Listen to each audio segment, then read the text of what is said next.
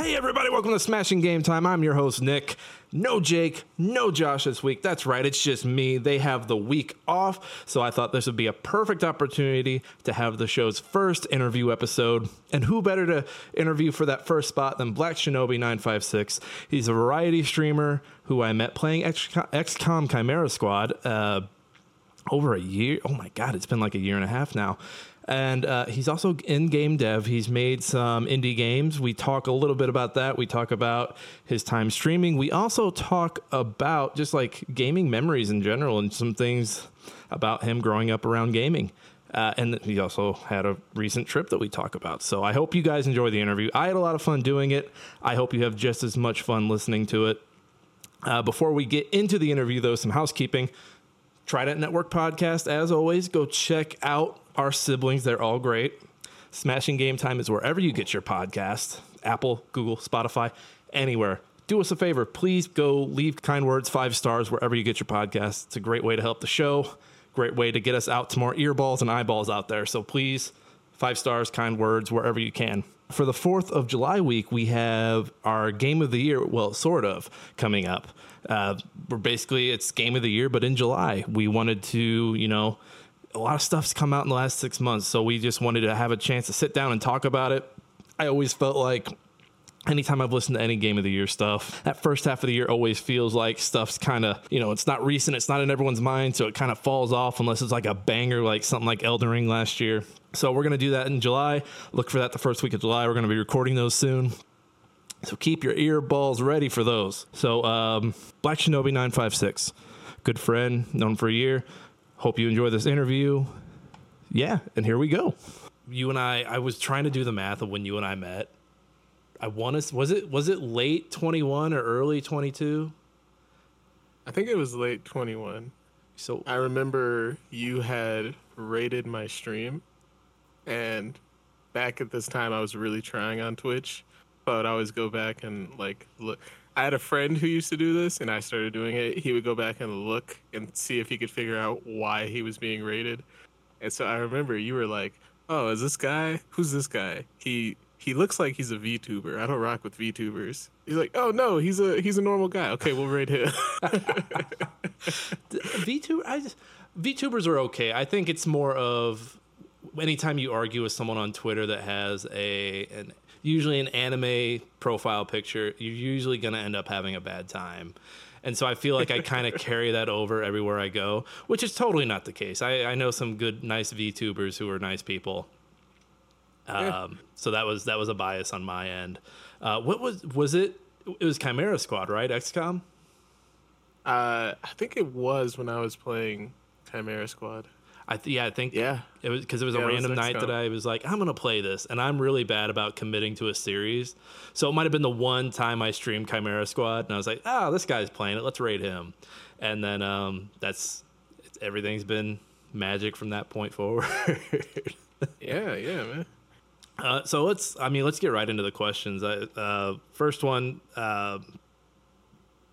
what was your first gaming? Do you have like a first gaming memory, like one that you look back at and you're like, yeah, that's like the very first one that comes to mind? Absolutely. I brought visual aids. So I remember growing up, I had this Sega Genesis in my room, and I don't remember how I got them. And I got this Nintendo Entertainment System in my room. And I had, on the Sega Genesis, I just had Sonic 3D, Sonic the Hedgehog, and Sonic and Tails. Oh. And on the NES, I had these exact 5 games. Are those the exact copies? Those are the exact copies? Yeah, these are the exact ones that I had. What are they? The main one that I played was Super Mario 3, and Super Mario Duck Hunt. Of course. The collab, the Mario Duck Hunt collab. Yeah. Then I had Star Soldier. I'm not sure how popular Star Soldier was. I don't think I've ever heard of Star Soldier. It's there's probably a reason for that. Well, we know it's not a first-person shooter, so it's probably like a 2D like side-scroll shoot.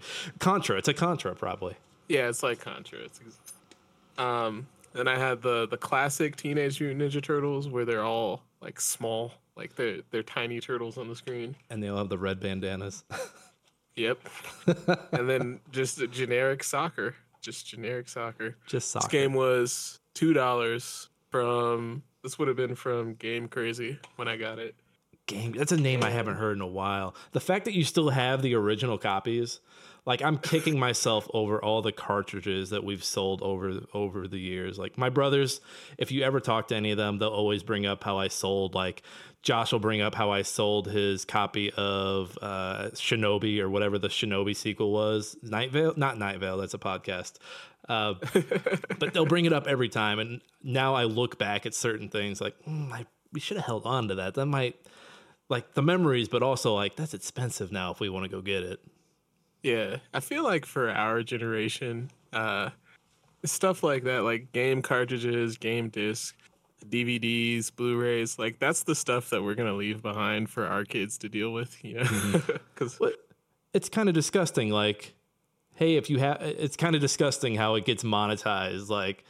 Every other day you hear about how someone like is talking about like their Pokemon cards and like, oh, I had that one that's now like $100,000. It's like, oh, like, you know, can't we just have it because we enjoy it? Like, can't I just hold on to this? Can't I hold on to this copy of Crash Bandicoot 2 because I loved Crash Bandicoot 2 and not because I think I'm going to sell it one day for $300 for some reason? Absolutely. Oh, Everything man. I've ever held on to with the intent to sell later has always just not been worth anything. Right.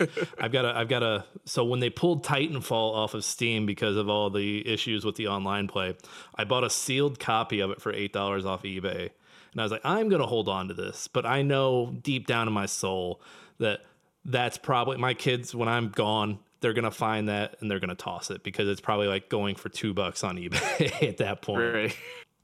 But it's one of those games that I made like an emotional. I have an emotional string with it because I played college football. I tore my ACL, and that's the game I played the hell out of during my recovery. I think that kind of leads into my next question. So I'm constantly pushing people on that first Titanfall. Is there a game that you're constantly pushing on people that you're like, oh, you need to check this out. You have to play this. Okay, so this is a really good question, and I overthink it every time. Because I'm like, okay, who am I talking to here? Can they handle motion sickness? Like, can they move their head and body at the same time? Like, are they able to operate 3D spaces? And like, is horror a deal breaker? Right? Mm-hmm. So my favorite genre is horror, but I also want you to have like a good time and maybe be slightly out of your comfort zone. Right. Mm-hmm. So if it's an experienced gamer, I always encourage them to just sit down and play the first hour of Outlast. I feel like the first hour of really the first 30 minutes of Outlast is an absolute masterclass on how to do horror that's appealing to people who aren't into horror. But if horror is a deal breaker for that person, man, Portal is great. Question: have they gone back and done that Outlast? Have they gone back and done the first Outlast in VR? I believe they have, but Resident Evil 7 is practically the exact same thing. So, True. You know, it's funny you recommend the first hour of Outlast because I think I've only gotten through the first hour. Because that's all you need. Who's the main baddie? Is that Chris Walker, the big guy?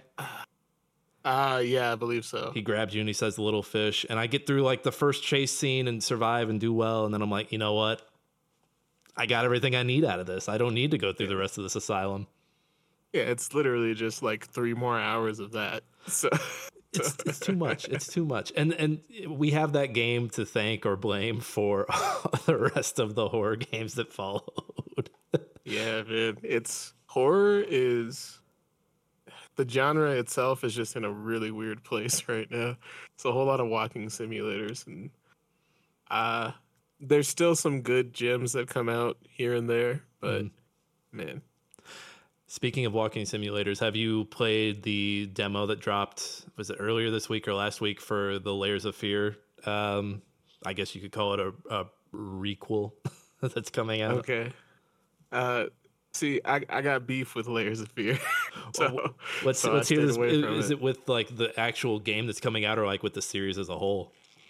Just I can't even say the series as a whole. I played the first Layers of Fear. I played it for 2 hours, and I can't stand it when I don't know why I'm doing stuff, especially with horror games, right? Because to be terrified is not a feeling that I necessarily want to have. I have to be encouraged to have that feeling. I have to be intrigued in the story.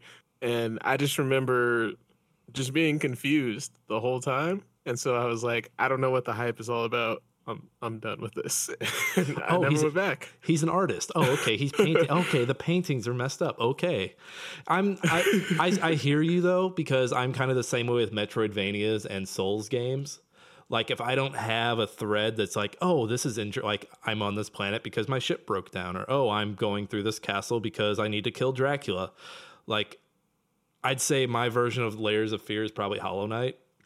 No matter how many Okay, times I fair. start it, I'm just like, what am I doing? I'm a bug and I'm killing these other bugs. Like, what am I doing this for? What is going on? So Yeah, I totally get that. definitely. Dude, you're really good at leading into my next questions. I think you're doing this on purpose. I kind of wrote this one a little weird, but do you have an untouched game that you need to get to, or like kind of like your blind side? Like you're like, that this is a game I probably should play because I think I'd like it, but it's just collecting dust.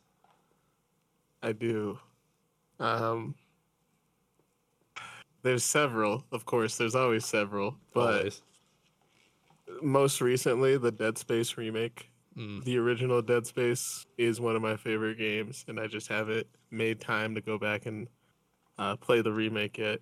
And plus, I'm a little more frugal now than I used to be, so like I'm waiting for a price drop, you know. Right. Well, and they don't go on sale unless it's Steam. Yeah, yeah. And okay, like the embarrassing ones that I feel like I should have played as a gamer. The Mass Effect trilogy None of them? is none of them. Well, okay. So I had answered this question the first time we were supposed to do this interview. So in that time, I did go back and play like the first mission of the first Mass Effect, and I really enjoyed it. I just haven't gone back to it. I'm going to be honest I with you, haven't. as someone who's played all three, and I'm going to catch some heat from this. The Destiny people hate me. The Ark people hate my brother. The Mass Effect people are probably going to hate me for this. You can skip the first one and be perfectly Really? fine. Honestly, Okay. you could just play 2 and be okay. Okay, that makes me feel good. Maybe that's mean, And, but I think you can play 2 and just, I get it. I get it. and who cares what the Destiny people think? They're into Destiny, exactly. So their opinion went out the window when they got into Destiny. Absolutely, absolutely. This is where you tell me you really into Destiny. You were like a light level 300. No, I tried. I really tried looter shooters. There's none that's piqued my interest. It's the same problem where the game's like, we have all this cool lore, but it's not front facing. You kind of got to go out of your way to find it, and you got to read all these wikis. And I'm like, no, I'm good. Right. Man, yeah. I get. Can I just run down my list of embarrassments? Let's do. I went down your Twitch page because I knew you had like a list of games that you were wanting to get to, but I wasn't sure how updated it was. But let's see how much of this matches up. Kingdom Hearts. None of them. But my wife loves the gummy ships, so in college I watched her S rank all the good. Is S rank an option in King? I don't know. She S ranked them all. It's really weird. She likes. That's the most like contested part of those games, and that's like her favorite. That's hilarious. Yeah. Doki Doki Literature Club. I'm a weeb, so I would like Doki Doki. It's a lot of reading though. Any Lego games, like the Lego Star Wars trilogy, I've heard great things about. The Marvel ones, I've heard great things about, but I haven't gotten to them.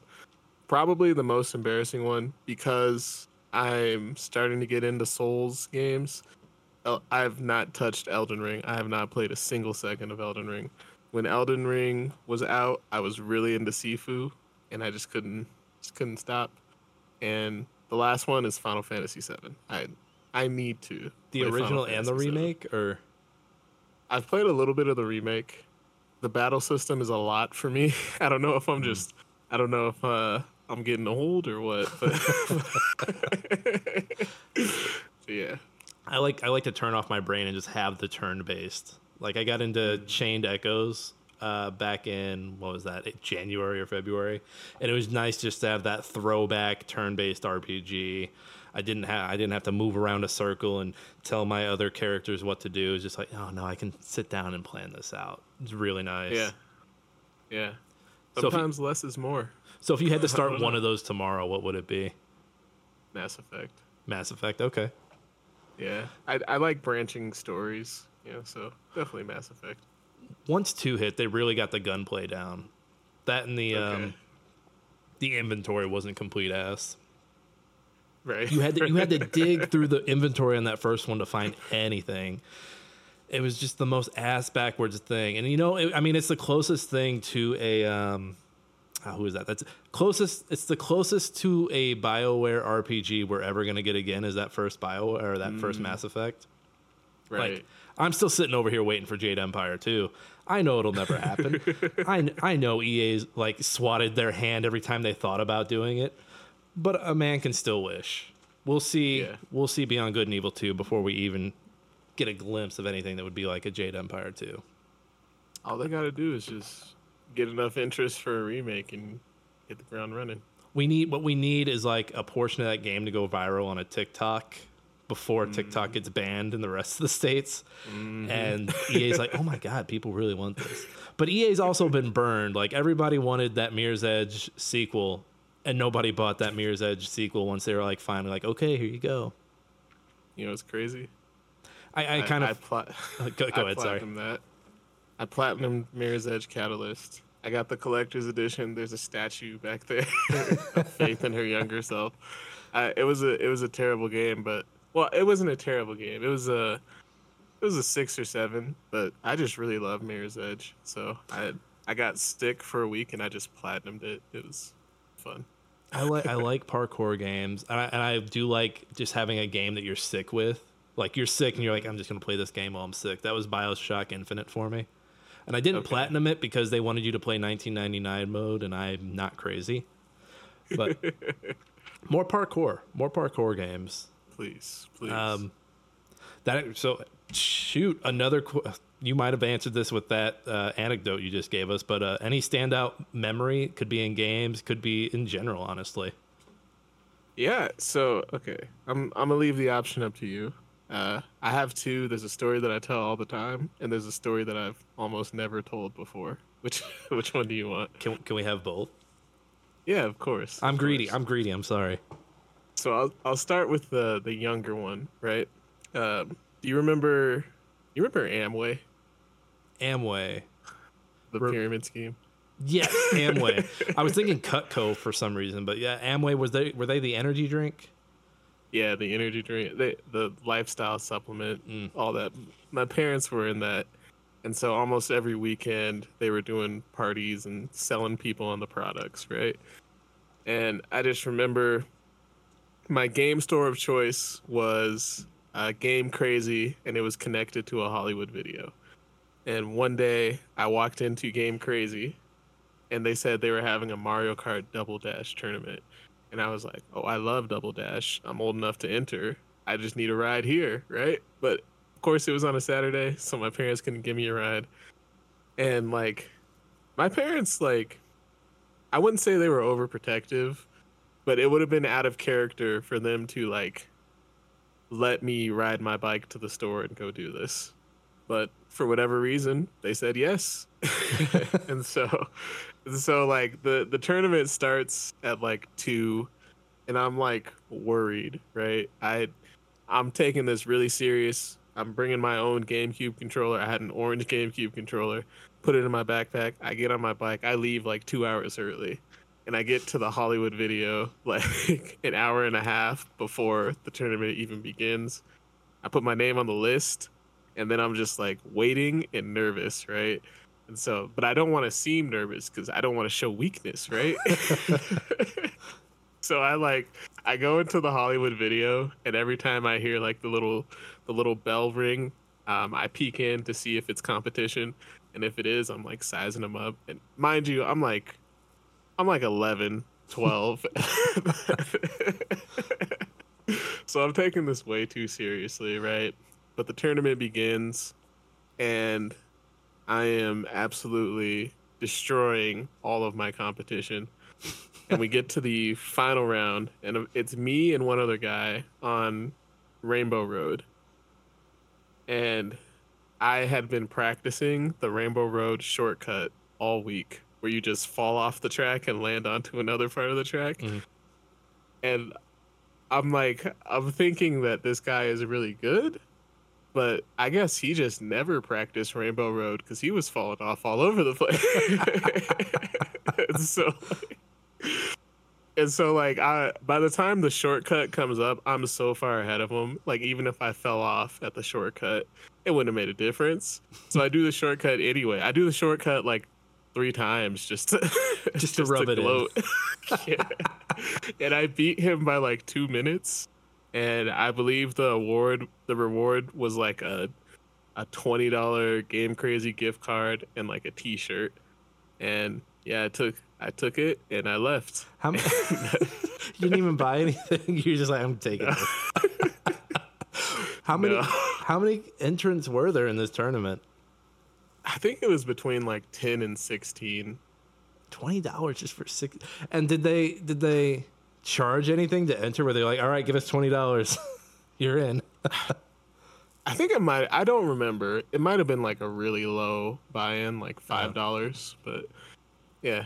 The guy who planned it made good money then if he's only giving you $20 and a T-shirt.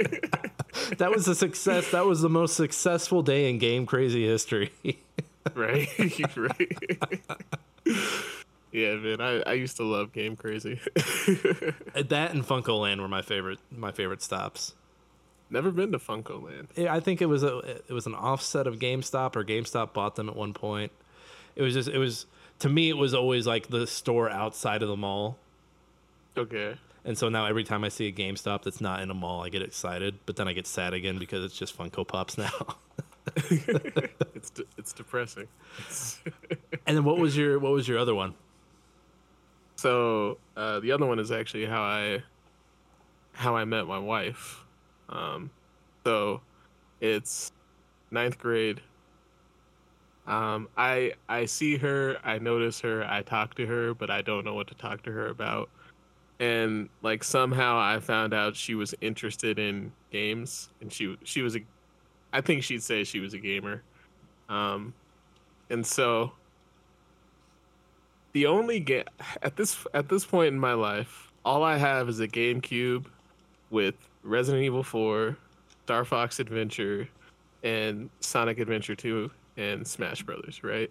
It's a good library. So as soon as I find out she's into games, I'm like, oh, have you heard of Resident Evil 4? Because Resident Evil 4 is my favorite game of all time, right? This is facts. I know it sounds ridiculous, but because it was the only game that I had for a long time, I have beaten it 150 times on the GameCube and 100 times on the Wii. So how many times I've played a lot of Resident Evil 4. Have you beaten the remake like 20 times already? No, I just finished the remake on Sunday night. So with your you're totally biased opinion, which one do you prefer? I know you've had a little more time with the other one, with the original. That's really tough, right? I don't think I would tell a new Resident Evil player to go back and play 4 first. I definitely encourage them to just play the remake, and then if they're interested, go back and play 4. So I'd say the remake. They cut my favorite boss. They cut the one boss I was looking forward to. Tell me it's also my favorite boss. Tell me which one. Is it you? What's his proper name? Is it U3? U3. U3. Yes. Yes. I was so upset. It's just dripping with atmosphere. I think the thing is that it comes at a part of the game that's kind of a lull in the middle of the game between the castle and the island. So the fact that they drop you in a cage with this terrifying like chimera looking thing, amazing. And so I think I even bet Josh, because I was like, Josh, I bet you they cut a boss. And he's like, no, probably not. And I was like, I bet you they cut a boss, and I bet you I know what boss they're gonna cut. Because you can't cut the lake monster because it's so iconic. Mm-hmm. And then everyone else is just like, well, you need the castle end boss, you need the village end boss. You gotta have that. You gotta have Sadler. So I was like, they're gonna cut my favorite, and I love that that's both our favorites. Yeah, man, I don't want to turn this into a Resident Evil 4 discussion. No, you're totally fine. I took us off on a tangent. I'm sorry. But like, the thing that I appreciated about U3 is like it just felt different from all the other boss battles because how you beat him was a little different. It was a lot of dodging and hitting levers. It wasn't just shoot it till it's dead, you know. But yeah, that's just what I really appreciated. Yeah, it was an environmental fight, and then also he kind of felt like a callback to like, hey, this guy looks like a Resident Evil boss. This guy looks like an OG Resident Evil boss. We're gonna, hey, you guys that like zombies and like weird body horror, we're gonna throw this bone to you. And then in the remake, they're just like, fuck him, cut him, get him out of here. Yeah. And I give the remake props for making the story make more sense. Yeah. But still, I would have loved to see U3. Cut the thing they don't even know its name. Cut the thing in the cage. Get it out of here. Yeah. But anyways, sorry, I continue with your story. I'm so sorry. That's okay. So I find out she's in the game. Beautiful story about meeting your wife, and I'm just like, U3, right?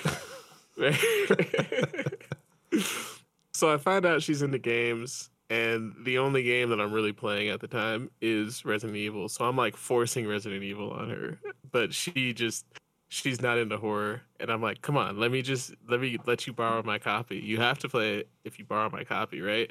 And so I give her my copy, and I check back in a week later, and she hasn't even gotten out of the cabin because she's like too afraid, right? Now I'm doing this not knowing that she's like I don't know, I'd call her like a true gamer, because like she had a video game Sherpa who introduced her to like Final Fantasy VII and like the heavy hitters that are much more generally beloved, right? Mm-hmm. And so I'm like, okay, I have the infinite ammo, the Chicago typewriter, and the infinite rocket launcher. If I give you those things, you can just run through the game and you can just enjoy the story, right? Enjoy the story. And so I give her my memory card. Mind you, I only have one memory card, and she still takes a month to beat Resident Evil 4.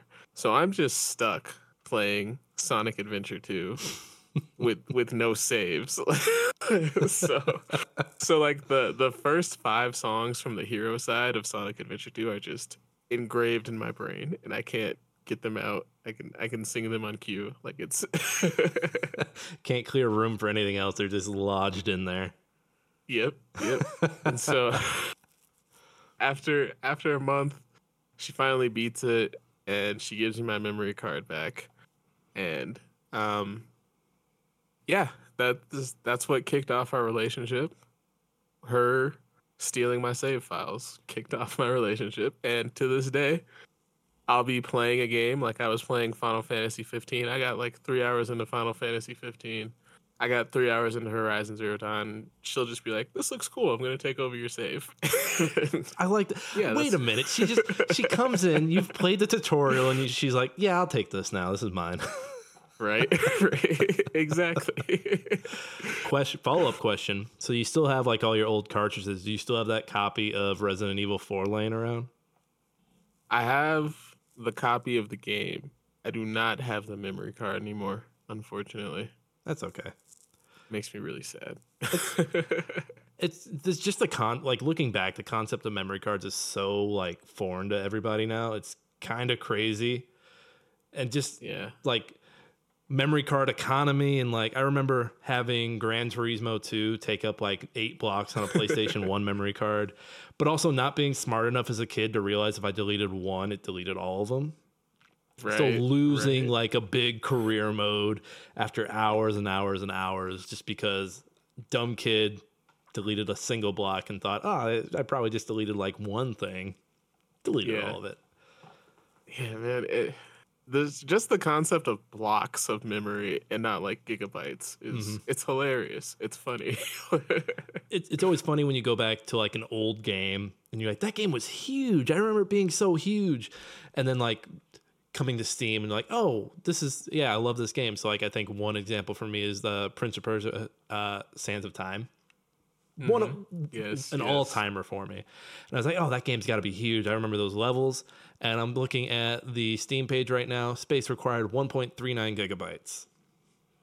So small. And it's just like, wow, it's a little baby file. Microsoft Word might be bigger at this point. Right. Runs like butt on Steam, by the way. I wouldn't recommend it. Right. And let me ask you something. Okay. As a man with kids, right? Mm-hmm. How are you going about introducing your kids to games? So that's actually really fun. So my son Gus does have a tablet that he'll play. He plays this little game, and I don't know what it's called. I should probably know, but where there are these numbers and like there are little creatures like floating around the screen, and you got to drag them into their spot. But as you're dragging them, they're saying what they are. So like when he touches 1, 1, 1, 1, 1, 1, 1, 1, 1, 1, and you think it'd be annoying, but it's actually kind of cute. And you're like, this game is adorable. And it's just teaching him these numbers, kind of teaching him some basic addition. But there's another game that I actually started playing with him on this PC. I downloaded. So I've started this thing where I will go into Steam and see what all the new releases are. Mm-hmm. And there are a handful of times where there's a lot of free games that come out on Steam. So I've started playing some of those just to, get out of my comfort zone, play some new stuff. And one that I almost said bought, but it's free, is this game called I Commissioned Some Bees. This dev who is this? This is Follow the Fun. And so basically this guy commissioned like 10 paintings, covered them in bees, and you just got to click through the bees. Huh. That's it. And so this was a free one. He's got some other games that aren't free, like I commissioned some cats, I commissioned some dogs. Same idea, just not bees anymore. Okay. So him and I will come down. Gus and I will come down. I'll put the game on. Music's very good for a free game, by the way. Mm-hmm. And I'd be like, hey, do you see any bees? I'll scroll in like, hey, do you see any bees here? And he'll point them out and I'll click them. And it's just a fun, good time together. Right. Otherwise, that's cool. Otherwise, I'm trying to limit it. I don't want him to get too into it because I want him to form. I want him to form his own hobbies. I don't want him to be like, oh, Dad does this, so I want to do this. Okay. I always thought it was weird. Like one of the most popular How I Met Your Mother episodes was the one where they're obsessed with showing their kids Star Wars.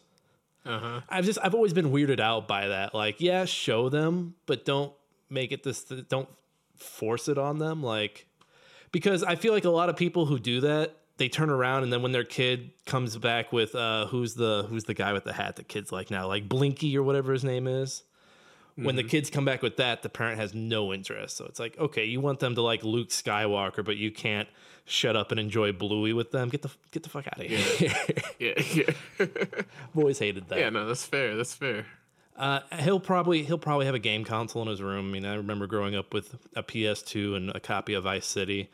Probably won't be anything like that. But, I mean, I can't protect him from everything. So he's going to play an M-rated game, probably hide it under his mattress. Yeah.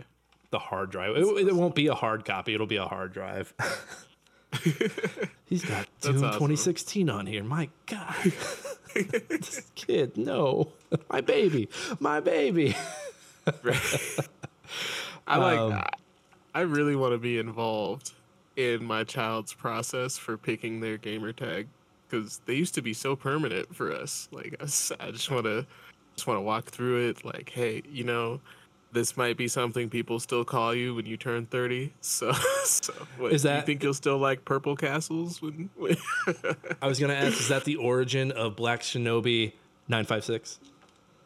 No, my first gamer tag, so dumb. I misspelt it, right? I used to be into a style of music called hyphy music.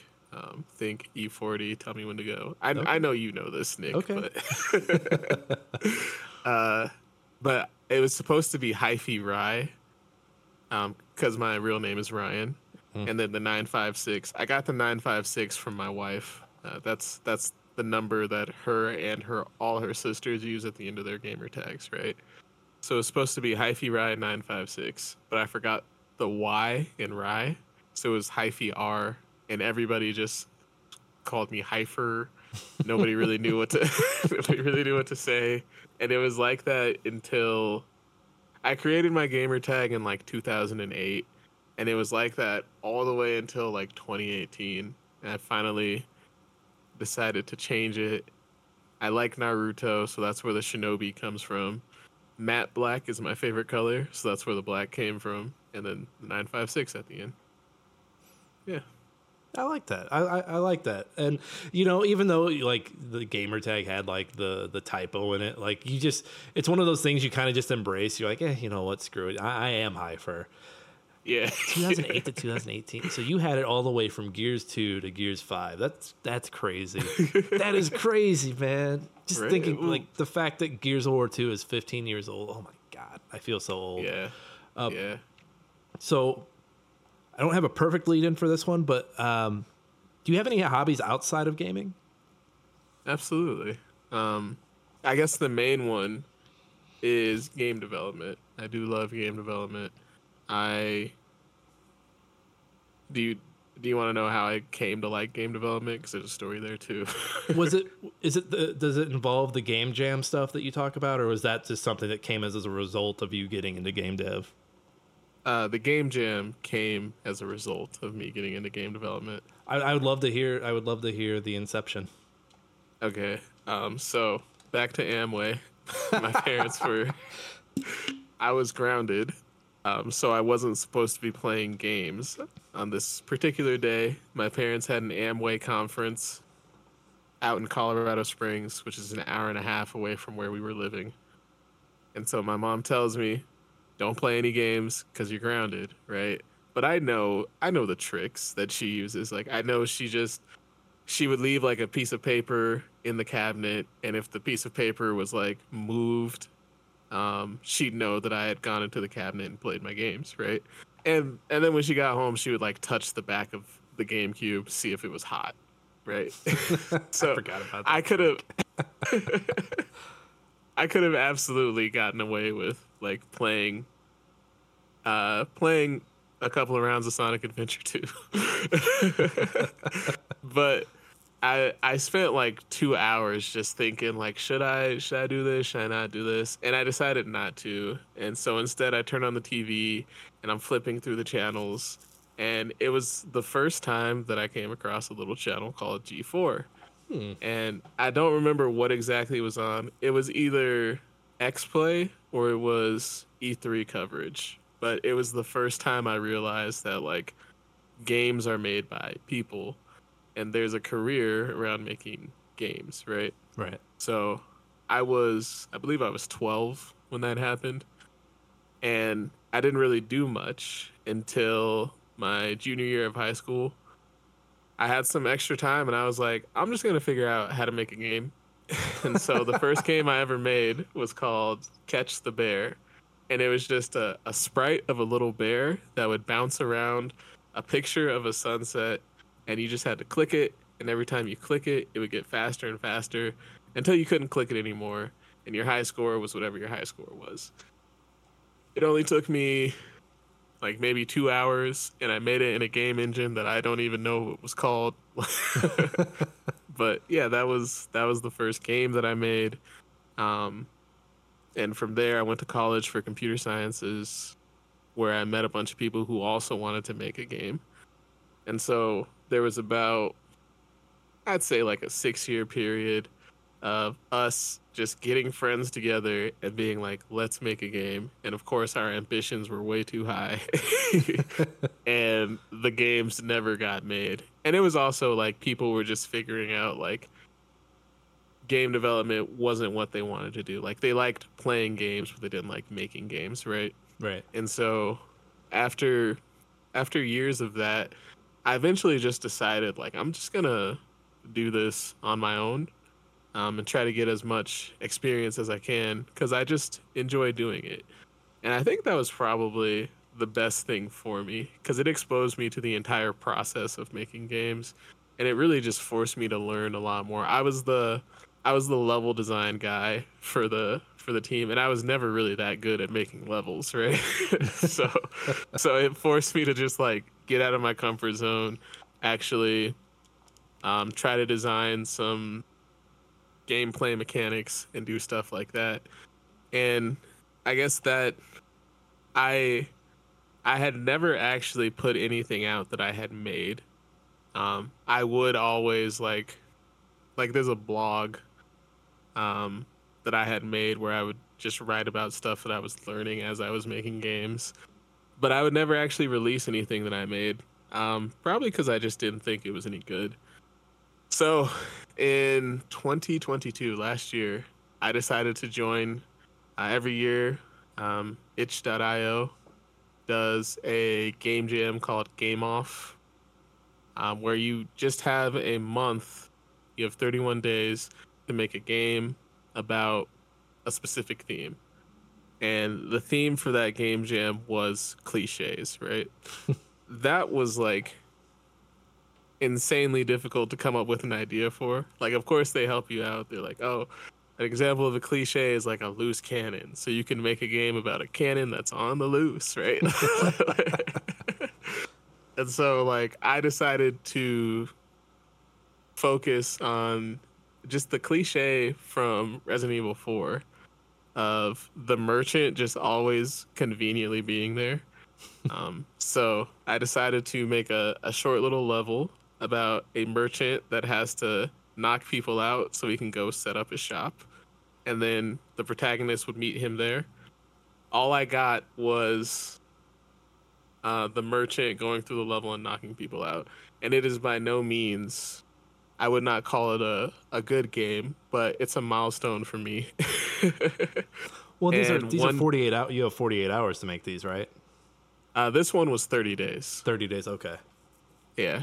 And don't get me wrong, like people made some really good games in 30 days. That's just not where my skill level is right now. I'm still learning a lot. So, yeah, because you have to actually release the game in order to complete the game jam. That's The Merchant is the first game that I've released. And it was called The Merchant? Yep. And it's on itch? It's on itch. You know I'm gonna play that. Blackshinobi956. You know I'm gonna play that, right? Go play it. Go play it. It's it'll take, you can speed run it. You can beat it in like 10 seconds. Hey, you know But it what? was When I get Go ahead, when I go get a ahead. shorter, like these longer movies and these longer games, anytime I get a game that I can beat in like a few sit downs, or a movie I can watch in like less than 3 hours, well, I'm Right. here for it. Right. I'm here for it 100%. Right. I had a follow. So it sounds like this is like it sounds like things like the game jam and the other events that you've been into are kind of like a smaller scale. Have you seen the Psych Odyssey documentary, the Psychonauts 2 documentary that went up on YouTube back in like February? No, I haven't. So they had an But event. I'll watch it. There's like 36 episodes, so just get ready. I think I watched like 33 of them before I was on paternity leave, and I still need to go back and finish it. But there are these episodes where they take a break from whatever games they're working on, and the whole company gets together to kind of do like a game jam. They'll make like everyone will pitch a game, and the company will pick a game. Tim Schafer will pick a game, and then two are like the pick from fans.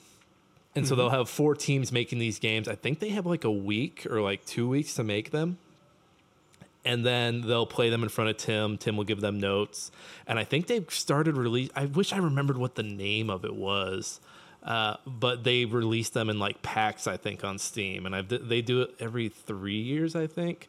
So like they have, because cool. the documentary follows them from before Psychonauts 2 was announced all the way up to release. So it's, what is that, 6 years? 6 year long documentary of them following Double Fine around doing all that.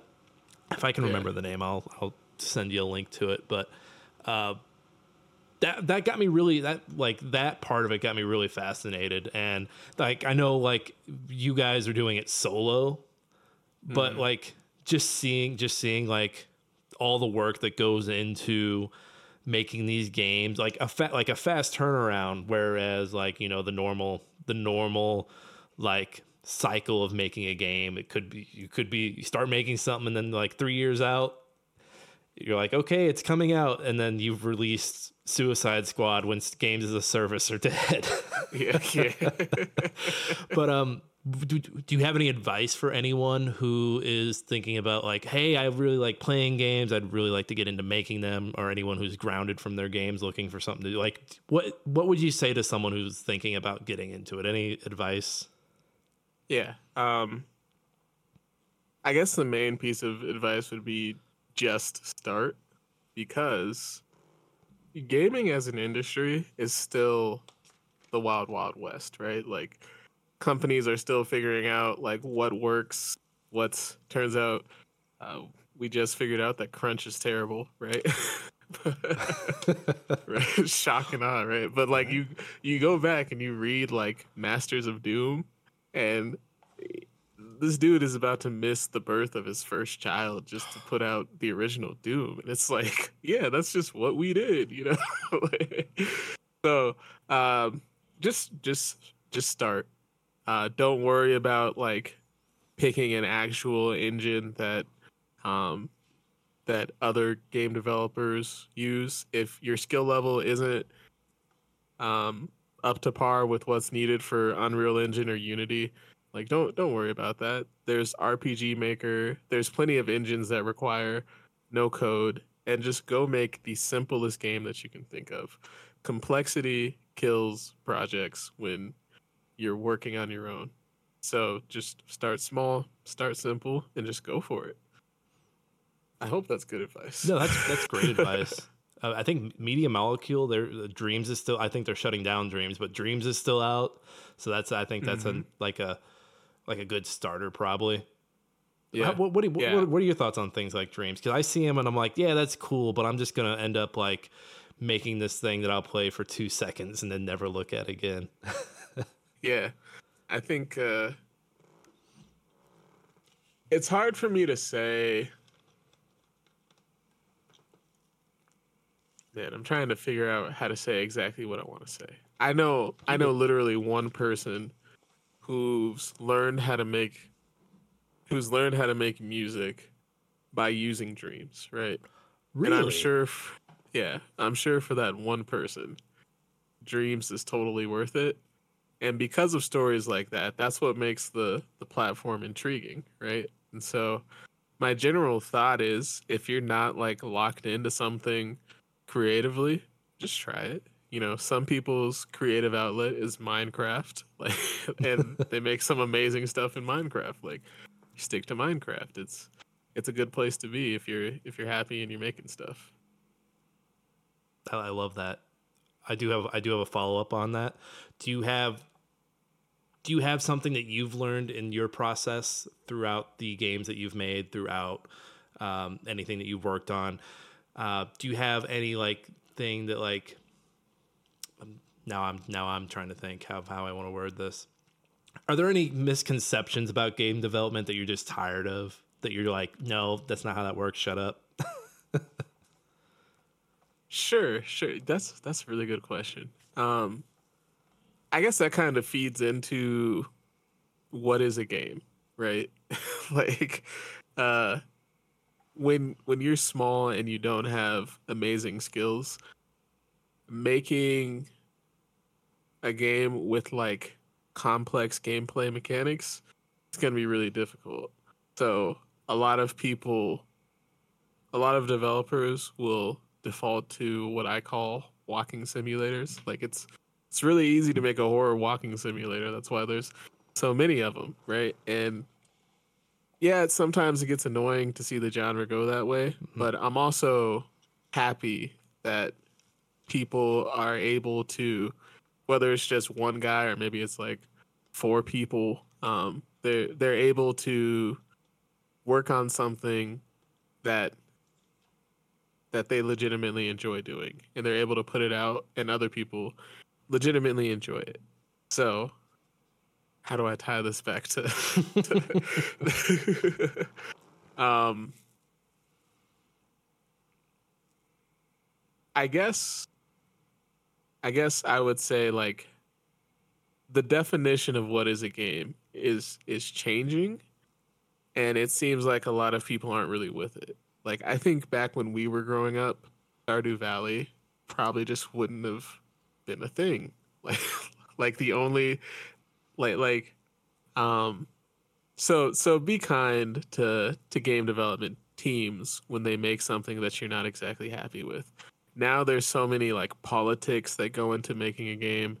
It's just easy for stuff to end up like Suicide Squad ended up. A game as a service when games as a service are dead. Like that's an example of like corporations listening to trends that are kind of stale and expired and not really listening to the people that are playing games and making games. But does that answer the question? Yeah. Hey, you guys made all those Dark Knight games everybody liked. You guys want to make a Destiny influenced Suicide Squad game? We think you'll be perfect for it. But I think you're 100% right on Stardew Valley. I remember back when I was a kid, and I was an asshole, but like thinking like Animal Crossing, that's not a game. The Sims, that's not a game. That's just something that you do. Well, I mean, and it's all this stuff that you do, but just that weird gatekeeping of like, no, not my games, not over here. And now I look at it and I'm like, Wordle's a fucking game. Get on in here, you guys. Come on in. Water's fine. I think the bottom line of what I'm trying to get at here is, because gaming has expanded to reach newer audiences, newer crowds, that just brings more money into the industry. Mm-hmm. And we keep hearing stories of crunch, stories of games that we love getting canceled. Cough, cough. Titanfall 3. Cough, cough. Scalebound. Yeah. But like more money in the industry is only a good thing. So like try not to gatekeep. Like just if a game's not for you, it's not for you, and that's fine. No one's gonna make you play it. Like it's I think that's what I'm trying to say. I got you. And there's still plenty like I think a pet peeve of mine is like I'll be on Twitter or I'll be on Reddit and everyone will be like, gaming's just not as good as it used to be. And it's someone that's only played like Call of Duty for the last 10 years. And it's like, dude, have you not played Undertale, Celeste?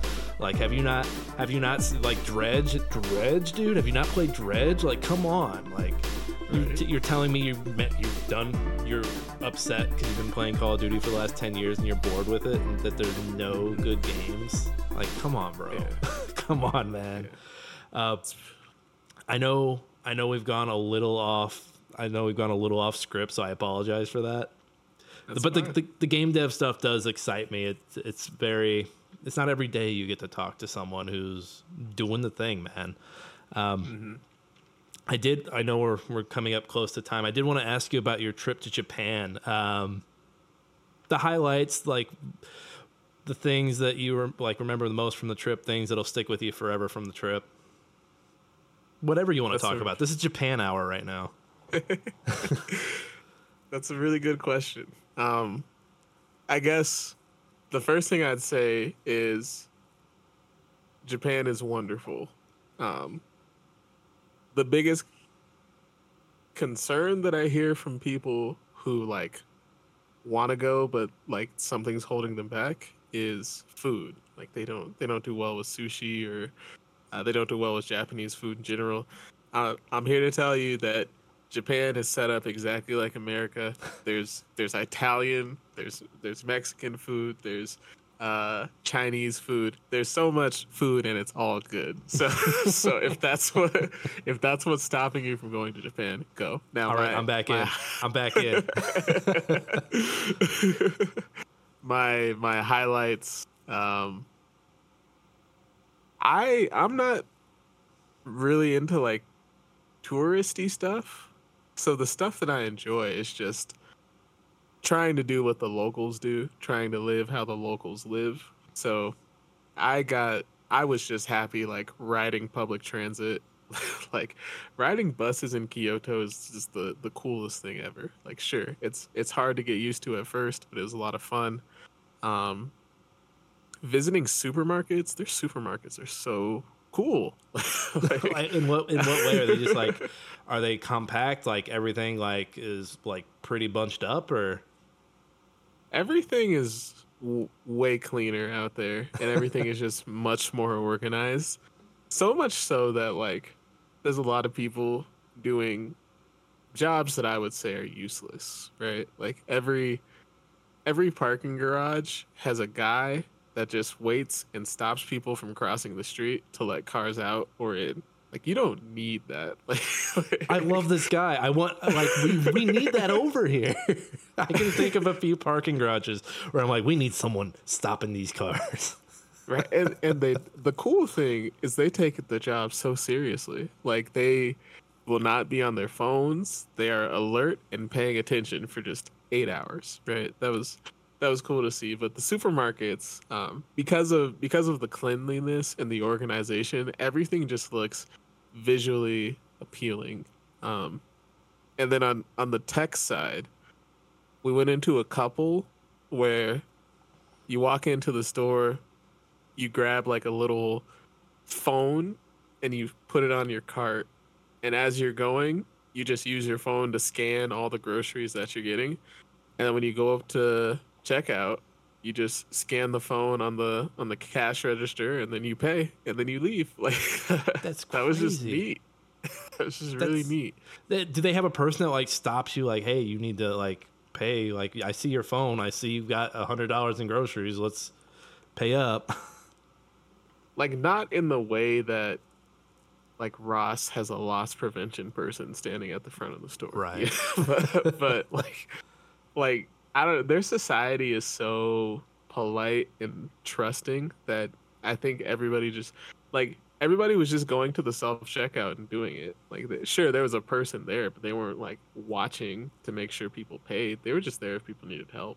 Like, Yeah, it's self checkout. It's like, oh hey, your shit's broken, let me help you. Yeah. So that was neat.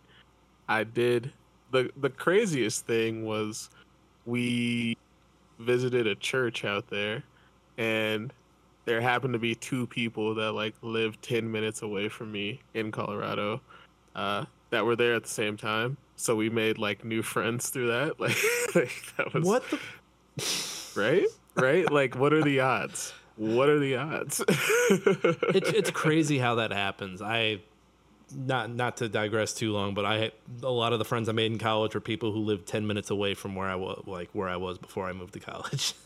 Yeah, it's insane. The coincidences, but and then like I feel like Japan is associated with anime, which even though anime is much cooler now than it used to be, it still weirds a lot of people out.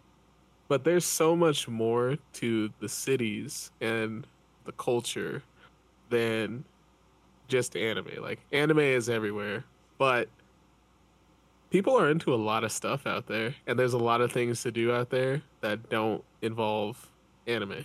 So if that's another thing that's stopping people from making the trip, like going to Japan just for anime would be the equivalent of like coming to Colorado just for the plains. Like you're not even gonna see the mountains. Like like you're not even gonna see. So yeah. It's like going to Colorado just for the weed culture.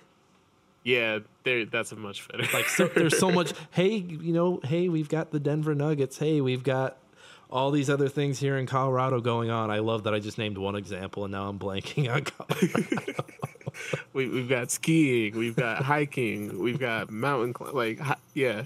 exactly. And it's legal like in all these other states now. So it's like, hey, we were the first. Yeah. Yeah. I guess stuff that surprised me there.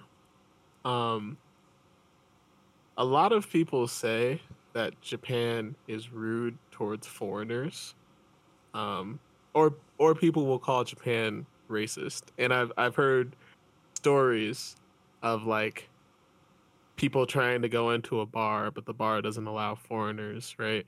Um, because of America's history, like when we hear about racism, we think like pitchforks and lynch mobs, right? Mm-hmm. But out there, they're so polite about everything that like if you're bothering people on public transport, like people are just gonna like look at you funny and then ignore you. And if you're denied service somewhere, it's not like a "oh, get out of here, we hate you." It's like a "I'm sorry, the rules are what they are, but there's this other place that's like actually better than this place. You should go there." Right? That's So, weird customer service, but it's so polite. yeah, it's very confusing. And from what I saw, as long as you just do your best to behave like they behave, you're not going to have any issues and everybody's going to be really nice to you. Mm-hmm. Like the foreigners, well, yeah, the foreigners, because there's a lot of Americans, Europeans.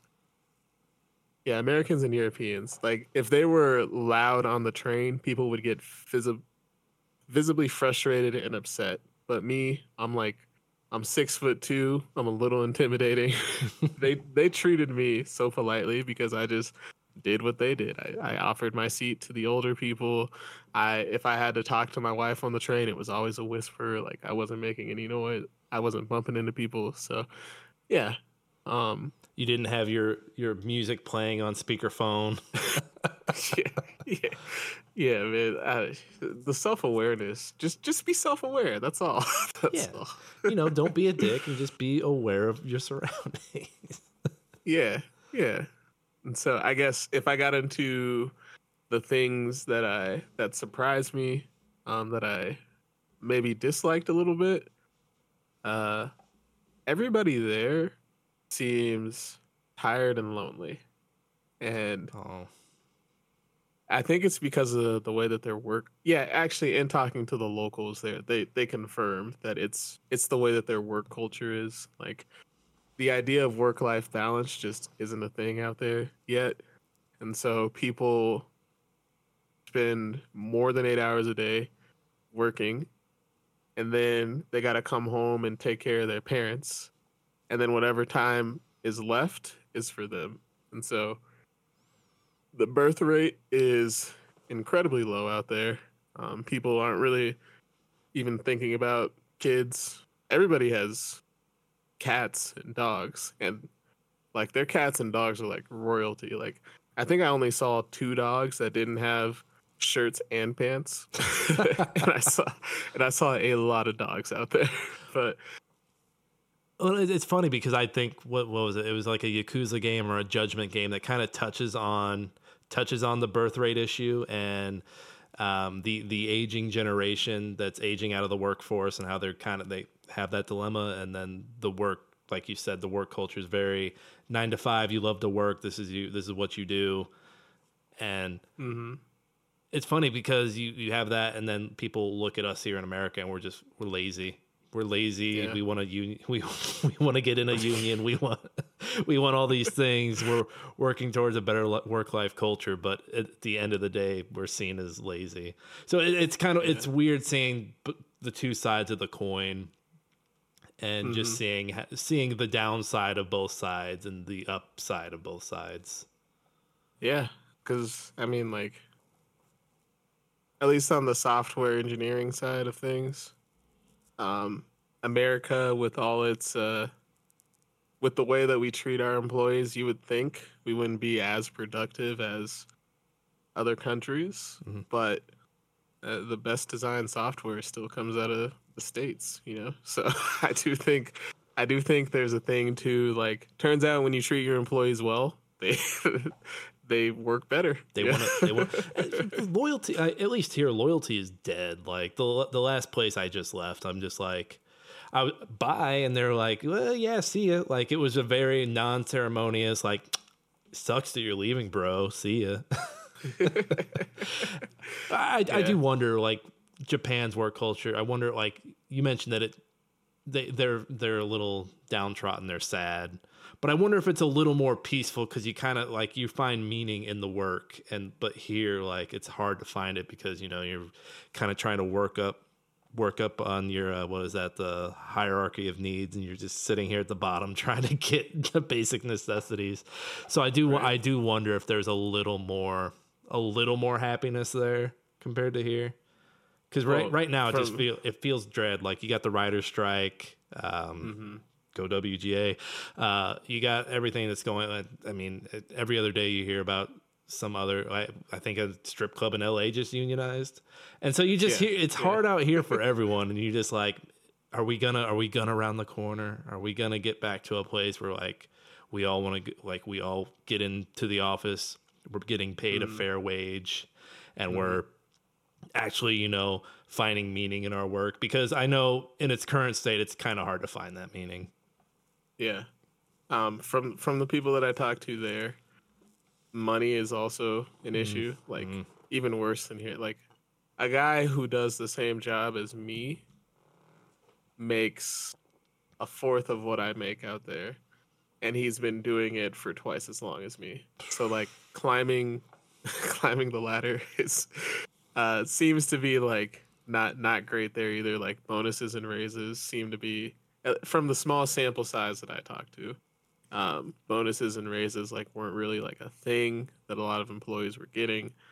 But I do also like to bring it all back to games.